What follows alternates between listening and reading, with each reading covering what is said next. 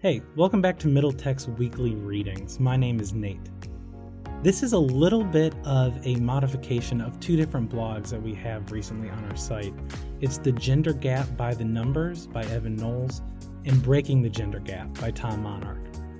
Now, to be fair, I'm a white guy, and the two people who wrote these two blogs are also white guys. We're trying to do our best. We're understanding the gender gap and how we can improve the ecosystem as a whole. Let us know what you think about the weekend readings and about the topic. We're working towards a better ecosystem together. Let's do it.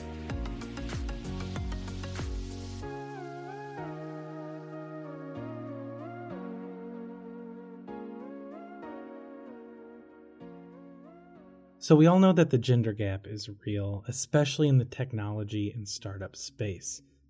But locally, there aren't a lot of good numbers around female representation. They're just not there. There's a few, and we're going to highlight those. In 2019, Kentucky women who were full-time wage and salary workers had median weekly earnings of $724. Men, $914. So that's only 79.2% for the women. That's according to the U.S. Bureau of Labor Statistics. Only 11% of businesses are founded by females in Kentucky. 11. Nationally, the stats are even more eye-opening. McKinsey analysis shows that women's jobs were 80% more vulnerable than men's during the pandemic.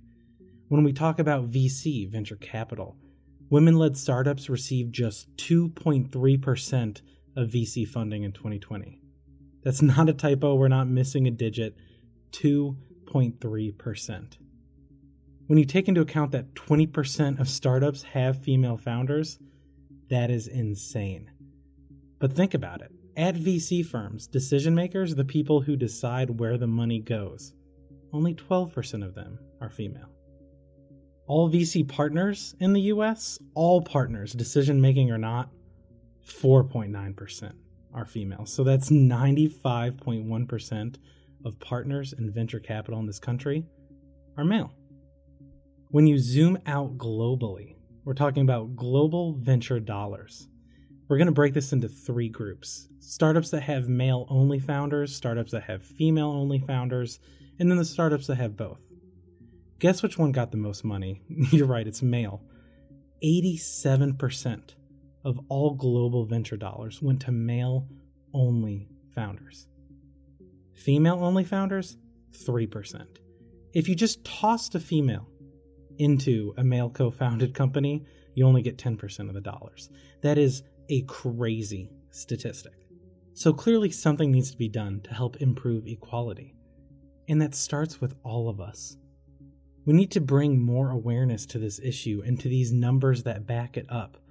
But it goes beyond venture capital. It's the whole business space, and we're talking specifically technology and entrepreneurship. It's the whole startup space. Awareness like this is the ultimate first step.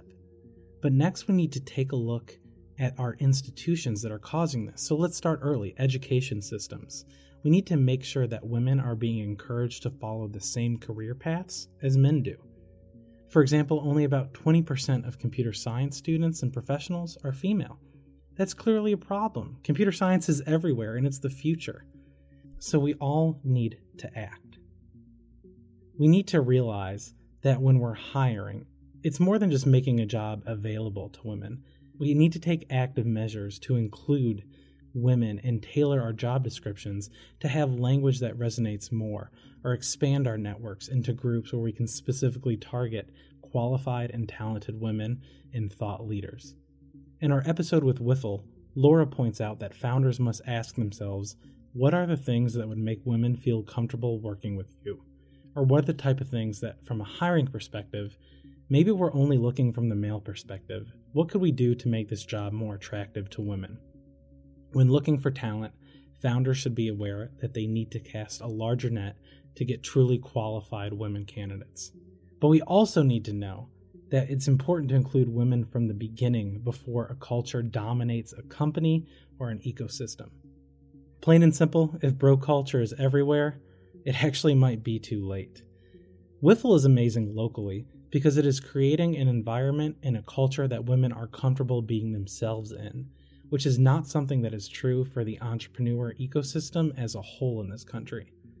Wiffle has found success because not only do participants feel comfortable in truly being themselves, but because they also see that their presenters do not try to change their reality when they speak to the group. It takes recognizing that everyone is human and everyone has human needs. And this goes beyond just roles that we're posting or organizations like Wiffle. We need to involve women in leadership roles and public-facing roles. This problem is not one that's going to go away quickly because it is so deeply rooted in the entrepreneur ecosystem. Solving this problem will take active planning and action on behalf of all founders and everybody in the community. Fortunately, as more founders are successful in their diversity and inclusion missions, it will become more normalized for women to participate and lead, thus making it easier to destroy the gender gap. Everyone stands to benefit from destroying this gap, so we need to take action now.